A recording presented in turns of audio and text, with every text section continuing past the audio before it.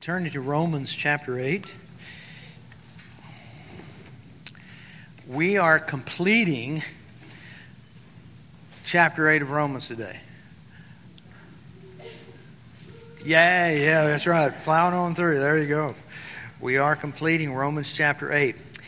We are not going into chapter 9 until January. Next week we begin the Advent season, and so I want to preach a series of messages on the birth of Jesus, what it means, the Advent, out of Luke, out of Isaiah. Isaiah will probably be on a short message on our candlelight service on the 24th. We will be having that on the 24th, so we'll prepare for that if you would. But today we are going to finish chapter 8, and we are in verses 35 through 39. It says, "Who shall separate us from the love of Christ? Shall tribulation or distress or persecution or famine or nakedness or danger or sword? As it is written, for your sake we are being killed all the day long. We are regarded as sheep to be slaughtered. Knowing all these things, we are more than conquerors through him who loved us. For I am sure that neither death nor life, nor angels nor rulers, nor things present nor things to come, nor powers, nor height nor depth, nor anything else in all creation will be able to separate us from the love of God in Christ Jesus our Lord." In this 8th chapter, in these just few verses, this represents the final questions, the final two questions, and the final answer of Paul, which is the summit. It is the peak of all the other answers and questions. He begins to say, "Who then shall separate us from the love of Christ?" So let's put it in a different vernacular. This is what he says: who can erect a wall? Who can drive a wedge between Christ and you? Who can do that?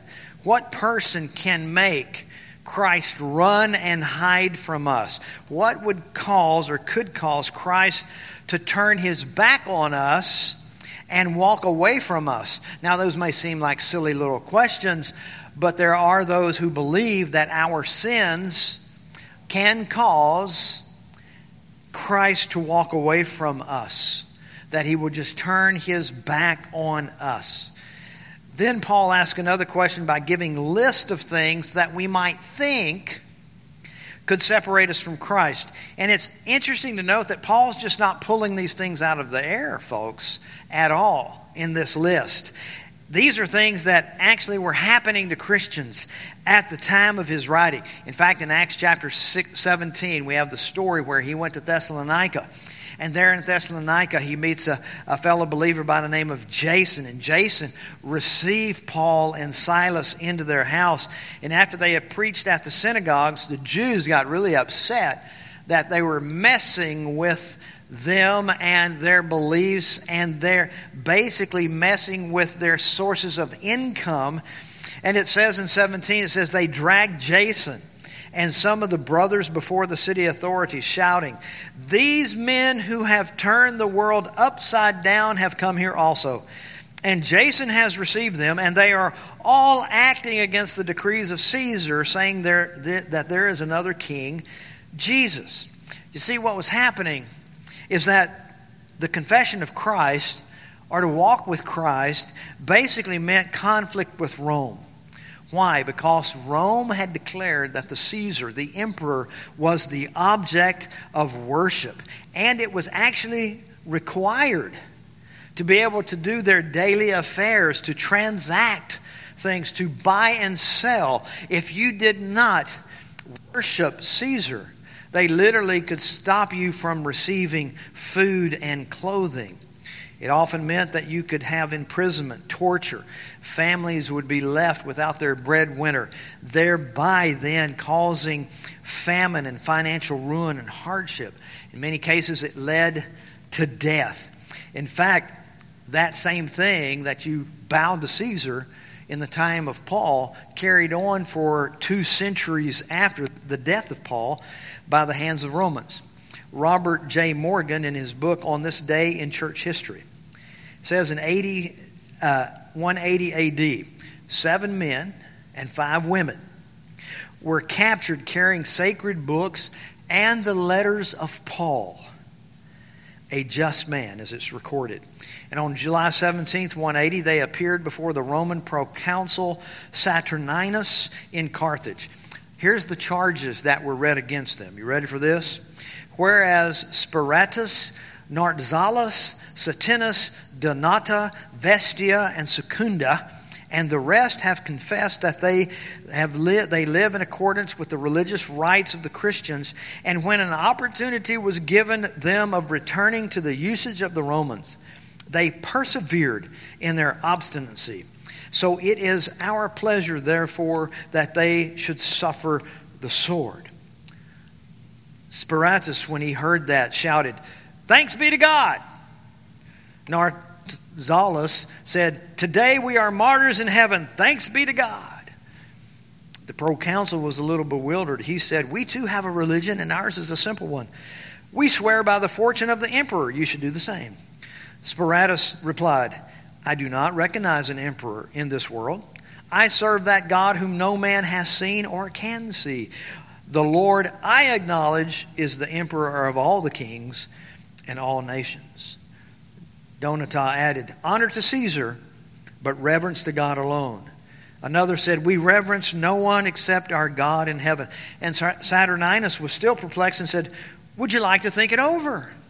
Spiratus said, "What's the use? The matter is plain as it can be." And they were marched out and given the sword. They were relieved of their heads. 7 women, 5 men. Paul experienced those same kind of things as well. Listen to 2 Corinthians chapter 11. He says, 5 times I received at the hands of the Jews the 40 lashes less one. 3 times I was beaten with the rods. Once I was stoned. 3 times I was shipwrecked. A night and a day I was adrift at sea, on frequent journeys, in danger from rivers, danger from robbers, danger from my own people, danger from the Gentiles, danger in the city, danger in the wilderness, danger at sea, danger from false brothers, in toil and hardship, through many a sleepless night, in hunger, thirst, often without food, in cold and exposure. And apart from other things, there is daily pressure on me of the anxiety for all the churches. Do you see what he's saying? The list of the things that he lists in this passage just weren't pulled out of clear air. He basically said, I've experienced these things. But he's saying to us, and from those experiences, even those things are not going to separate us from the love of Christ that is in Christ Jesus. Listen to those things. Let's look at them. Here's the explanation. You see the first one, it says tribulation. Your translation may say trouble. It's basically a word for strong pressure, to be squeezed under pressure. Distress, it's a general word that means a narrow space. In other words, you feel so much tribulation that you feel distress because you feel that the walls are closing in around you. There's no escape, no room for movement. This is what happens when we experience pressure of life. We feel that there is no way out. We are in a vice grip, and no one can let us go. The word persecution, next word, it brings before us this ever possibility that the early church experienced. What were they doing? They were experiencing affliction for being a follower of Christ. Let me please stomp on this a little bit for you today. When you don't get your favorite parking place because someone else has parked there, you are not being persecuted. Do you understand? There's a lot of us that think, oh, God is against me today. I didn't get my parking place. No. Or that your kids messed up their room. Or they left it messy, or no one is following orders around your house. Folks, that's not persecution. Trust me, that's not persecution. Persecution is the things I read about, getting your head chopped off, dying by the sword for the sake of Christ and being a follower of Christ. But he goes on, famine can happen as a result of those 3 things that we just talked about: tribulation, distress, persecution. Why? Because say we take the father out of the home, and he is killed for the sake of Christ, that leaves no one for the breadwinner. And therefore, they don't have food, they don't have clothing, they don't have what they need. That's why he followed it with nakedness. It means that you're going to be exposed. Even Paul said in 2 Corinthians, we were exposed, we are in danger. And danger reminds us of the many risks, threats of those who oppose Christianity. Now, folks, we are moving along that way. Here in the United States, we're getting in danger for just being Christian. We're in danger of that, but we are not at that point where we're going to be beheaded. But we do have dangers. The ones you need to pray for are the ones that are overseas, especially in China, in Africa, and other places where they're literally being dragged out and killed for proclaiming Christ. But understand this, dear friends, when people are being killed and persecuted for Christ, God in His majesty and sovereignty expands the gospel in its reach. We know what's happened. We know just from the 1800s, 1700s, and 1800s in China, where they sent missionaries and they came in and had a few converts. Now, as the Chinese have been persecuted, and it's even happening even more today, the church continues to grow. There are now almost 150 million Christians in China. It's amazing what is happening. They're the ones we need to pray for. They're the ones that have the dangers and the risk. And also, the sword, of course, means execution, death by sword. It is the only the item in the list that Paul had not undergone yet. But guess what? He did. He was beheaded in Rome. Peter was crucified upside down. James was sawn in two. That's the sword. That's the persecution. It's all for the cause of Christ. But did it separate them from the love of Christ? Absolutely not. In other words, Paul is writing and he's saying, people experiencing these things should not be discredited. You should not be humiliated with the insinuation that your persecution was a sign that Christ has left you, that you've been alienated from Christ. It's not a sign of displeasure or disfavor from God.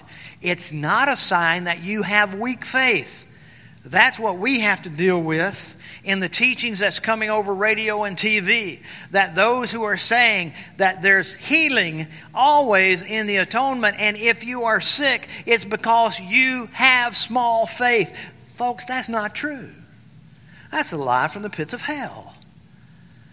We have it in the Scripture that even Paul tells people, especially like Epaphroditus, he says, pray for him because in the work of Christ, he got sick. It wasn't because he had little faith. It wasn't because he had sin in his life. He just got sick. And so don't let anybody tell you that when you're going through troubles, let them point to you and say, well, there must be sin in your life. You must not have enough faith.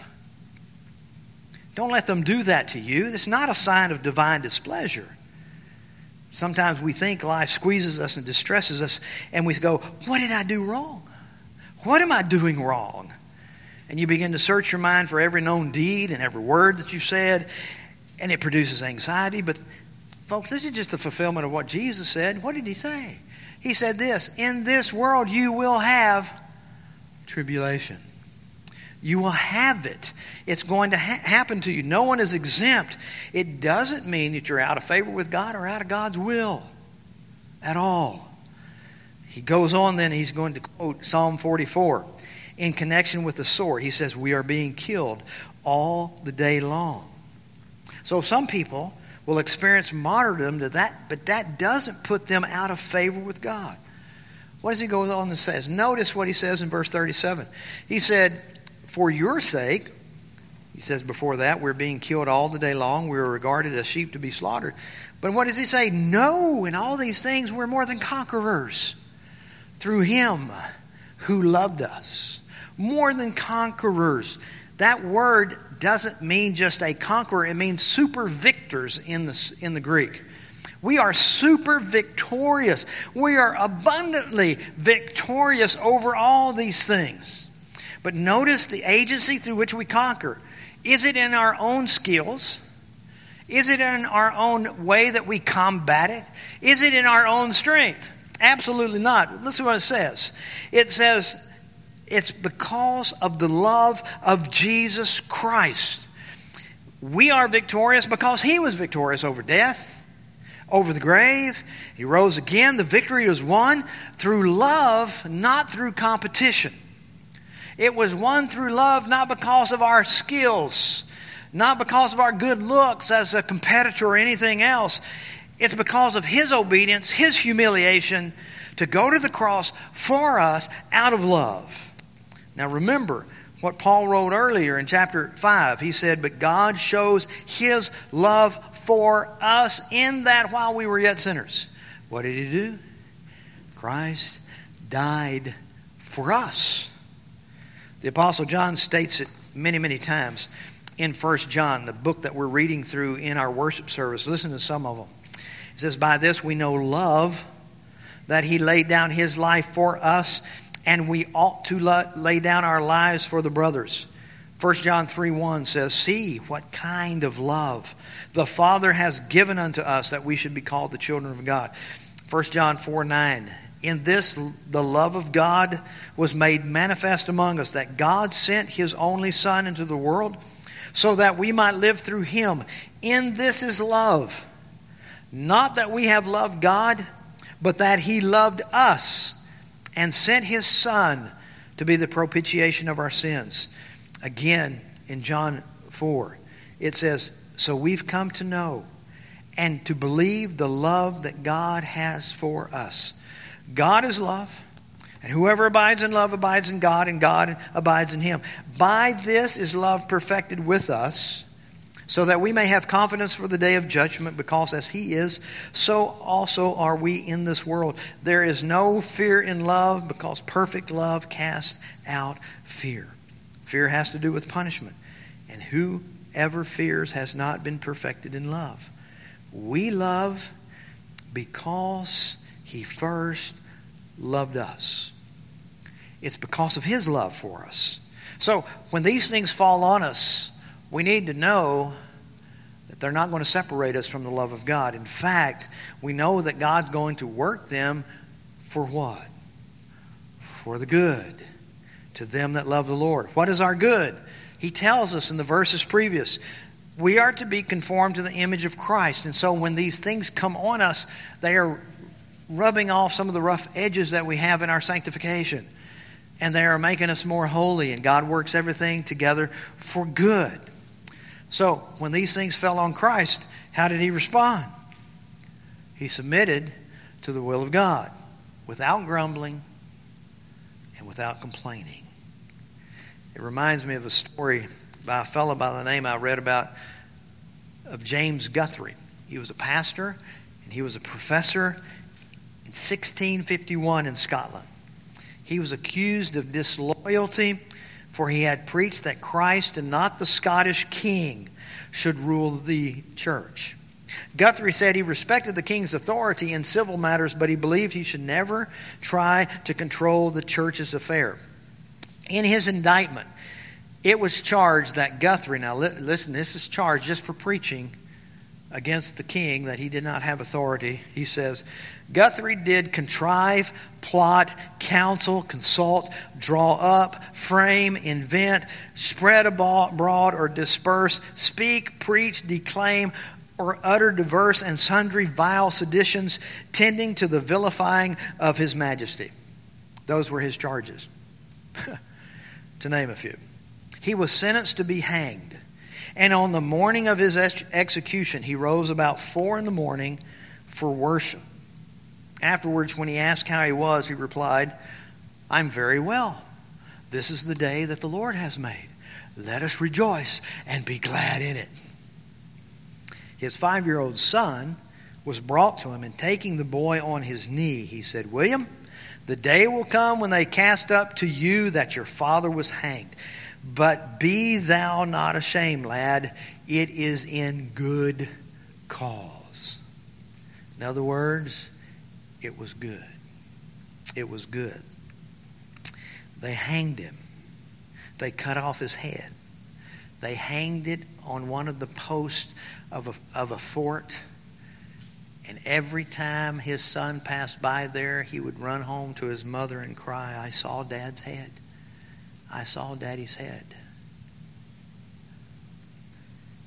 Interestingly enough, that skull stayed there for 27 years until a brave student took it down and gave it a proper burial. Now we think about those stories and we say, how is that good? It's good because the gospel continued to be preached. It emboldened people. His stance emboldened people to continue to preach the gospel. That's how it calls good. But our good cause, what happens to our good? What is it when these things happen? What's going on? Again, we're being conformed to the image of Christ. We are being conformed to the image of Christ, and that's the job of God himself. That's why he's working these things together for good. But as we move on, we see that Paul gives us another list. He arranges them in 4 pairs along with 2 single items. Paul says, I am absolutely certain. I am absolutely for sure. I am persuaded. This is what he says. Verse 38, for I am sure that neither death nor life. So there's the first pair. He couples those together. Why? Because we fear death. Everyone usually will have some kind of fear of death because of its certainty. But Paul says we conquer it through Christ. He says if I die, it's what? It's gain. But if I go on living, it's for your purpose. And so he did not fear death. He says we have the victory through our Lord Jesus Christ because his death is our death. His life is our life. But Paul also throws the word life in there because he says sometimes people don't fear death as much as they fear life because they have some anxious moments to where they don't know the future and they just get really upset about life and all the struggles that's going on, and they just woe is me about everything. You've heard them. They complain. They're the complainers and the gripers and the grumblers that you always have. And you're probably going to have some at Christmas and at Thanksgiving this week. They're complaining about life. Folks, understand, life is going to throw things at us. But if you really want to know what the key to anxiety is, anxiety happens when you take the future and you bring it into the present and you stroke it and you pet it and you go, oh my goodness, what's the future going to hold? Look, life is going to happen. And God's going to make it where you as a Christian are going to conform to the image of Christ. So no need to grumble and complain. Don't let it overwhelm you. And it doesn't separate you from the love of Christ. Here's the second thing he does. He says, angels are rulers. Now, commentators say that Paul had earthly monarchs or demons exclusively in mind. But there's no way, because he uses the word messenger for angels. Could it be earthly messengers? Maybe. Could it be heavenly messengers? Yes. When it talks about those rulers, could it be heavenly rulers? Could it be earthly rulers? We don't know, really. But we need to understand nothing from messengers or from rulers, from angels or demons are going to separate us from the love of Christ. We're not going to happen. Then he presents to us the present and the future. Basically, he's saying this, look, whatever time may bring us in the present or in the future, we know that no matter what those circumstances are, they are not going to separate us from the love of Christ. And then he throws in a word, powers, nor powers, right there, right before the beginning of verse 39. The word is used for earthly powers in the New Testament or miracles at different times in the New Testament. At the same time, it talks about in the New Testament, uses the same word for heavenly powers, such as the demonic, which we just mentioned. If it's used for powers, And miracles in the times of New Testament, it could be like that of Simon the magician, who exhibited great powers through his magic, and people began to believe in it. He said, even if you had somebody like that did these powers, that's not going to separate you from God. They can have a curse on you or put a hex on you, but it's not going to separate you from the love of God. It could be the heavenly power, such as the demonic, and you could be harassed constantly, but it still doesn't separate you from the Word of God. So whatever meaning Paul has, this power, their power, the people that are in your lives, their power is not greater than the power of Christ and His love. He goes on and says height or depth. Now, commentators believe that these words were thrown in there as astrological terms. William Barclay writes that the ancient world was haunted by the tyranny of the stars. It was generally believed that everyone was born under a certain star, and thereby an individual's destiny was settled. There are some who still believe that, but the ancient world was really haunted by the supposed domination of people's lives by the influence of stars. Therefore, the word height was the time when a star was at its zenith and its influence was greatest. Depth then was the time when a star was at its lowest, waiting to rise and put its influence on someone. Paul says, to these haunted people, the stars are not going to hurt you. They're not going to do it. Don't sit around and wait for the stars to line up. They're not going to hurt you. In their rising and in their setting, they are powerless to separate you from the love of God. Dear friends, you're probably thinking, there's no one out there that really believes that stuff. Oh, please, go on the internet and look that up. Better yet, how many of you, when you were born and raised and sat around your table, that your parents read you the horoscope every morning? Yep. It was kind of a matter of a joke around our house, but sometimes it became believable when we'd get the mighty volume of the Pasadena Citizen thrown at our porch about 5:30 in the morning, and my dad would get it, and we'd be sitting around the breakfast table, and he would read our horoscope. He said, well, let's see what's happening today to you. And he would joke, but he would read this stuff. Now, small children, we'd go, oh man, is that really going to happen? Well, he'd have to assure us that it wasn't, but still, he would read it. How many people still do that? Folks, you don't think I picked up a paper in little old Nacogdoches, Texas, just a couple of weeks ago, and guess what they had in there? The zodiac signs and the horoscope. Do people still read it and still trust it as the truth? Yes, they do. No. God is greater than these things, and no matter what they say, they are absolutely powerless to separate us from God's love. So he concludes this with saying this, nor anything else in all creation. In other words, he just throws it open and says, look, there ain't nothing, no matter what. There's nothing that's going to separate you from the love of Christ. And notice the words. He says nothing will be able. That's a statement of power. It is the power of Christ that keeps us from being separated from His love. It's the same power that displayed itself when the gospel was preached and the elect hearts were open to believe. It was and is the power of Christ's love that did this, to drew you to the Father. So it's the power of Christ. It's also the paternal love of God, the Father, before the foundation of the world. Predestined us in the verses before, called us, justified us, and will glorify us. That means we were loved before time. And it's also the persevering love of God through Christ. Listen to what it says. Nothing will be able to separate us from the love of God, in Christ.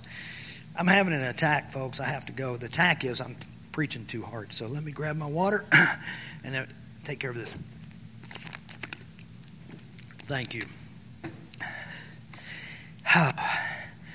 There's nothing good like water and vodka. I am teasing, you know that. So, for those listening around the world, I am teasing. Okay, so here it is. This is love before time. God's persevering love. It's not our love for Him. Listen, He loved us first, and then we loved Him. Therefore, what we have to concentrate on is not what our sins may do to us, how we may think they separate us, or our lack of love for Him. He loves us, and He perseveres in that love. Now, I want you to think about this. God's love and calling changed our nature. It absolutely gave us a new nature. Therefore, we cannot undo what God has done by our sin, by our unfaithfulness. God ransomed us through His Son, Jesus Christ. Would He then give you back to the one who kidnapped you in the first place? Would God do that kind of thing? I don't believe so. I don't believe that believing that a person can be the son of God one day and then be the son of the devil the next day. That is unfathomable, folks. God bestowed upon His elect faith and repentance, which are gifts from Him. He doesn't take them back. We will learn that the gifts and the calling of God are irrevocable. They're irrevocable. He's not going to call them back. And since He predestined the recipients of these gifts to be conformed to the image of Christ, God will carry out His purpose. Remember, He who began a good work in you will do what? Complete it until the day of Jesus Christ. He will love you at all times, even if you get into sin, even if you shake your fist at God when trials befall you, or you suppose He doesn't love you because He allowed you to experience tribulation, dangers, toils, hardships, snares. His persevering love will get you back on course because it's His job to do so. When we stray, He'll bring disciplinary love, chastisement to us because we are His children. And we then will go forward in the love of Christ. So what do we do with this? At the times of thanksgiving, we should be forever thankful that our perseverance in sanctification and assurance is not dependent on us or our weaknesses, but on God's sustaining love and power. I want to close with the Word of God. If you're going through the list of things that Paul is speaking of, take heart, because I want you to listen to these words. 2 Corinthians chapter 4. We have this treasure in jars of clay to show that the surpassing power belongs to God and not to us. We are afflicted in every way, but not crushed, perplexed, but not driven to despair, persecuted, but not forsaken, struck down, but not destroyed, always carrying in the body the death of Jesus, so that the life of Jesus may also be manifest in our bodies. For we who live are always being given over to death for Jesus' sake, so that the life of Jesus also may be manifested in our mortal flesh. So death is at work in us, but life in you. Since we have the same spirit of faith, according to what has been written, I believe and so I spoke, we also believe and we also speak, knowing that He who raised the Lord Jesus will raise us also with Jesus and bring us with you into His presence. For it is all for your sake, so that as grace extends to more and more people, it may increase thanksgiving to the glory of God. So we do not lose heart. Though our outer self is wasting away, our inner self is being renewed day by day. For this light, momentary affliction is preparing for us an eternal weight of glory beyond all comparison, as we look not at the things that are seen, but to the things that are unseen. For the things that are seen are transient, but the things that are unseen are eternal. Here's what's happening, dear folks. Nothing is going to separate you from the love of Christ. Not your trials, not your toils, not your snares. You are being prepared for a great day when you will enter into the kingdom of heaven. And, like a turkey gets prepared for Thanksgiving Day, you and I are being prepared for your day of thanksgiving and praise and worship when you step into heaven in all its glory. So therefore, what we need to do is to glory in the power of the love of Christ, that paternal love of the Father He granted us, and that continuing, persevering love He has towards us each and every day. We are to be thankful. Amen? Amen. Let's pray. Father, thank you. Thank you that nothing will separate us from your love. No trials, no temptations, no ungodly influences, not even our sins. For you have ransomed us and redeemed us and given us grace and love and mercy. Thank you for that. And Lord, I just pray that you would extend that mercy and that grace to one who might be here that does not believe, that has not trusted in you totally for their salvation. Lord, would you open their heart? And Father, would you save them? Let them call upon the name of the Lord and be saved this day. Father, as we go through this week and we gather with family, we gather with friends, let us always have you in mind and how we may glorify you through the Lord Jesus Christ. And I ask it in Jesus' name. Amen.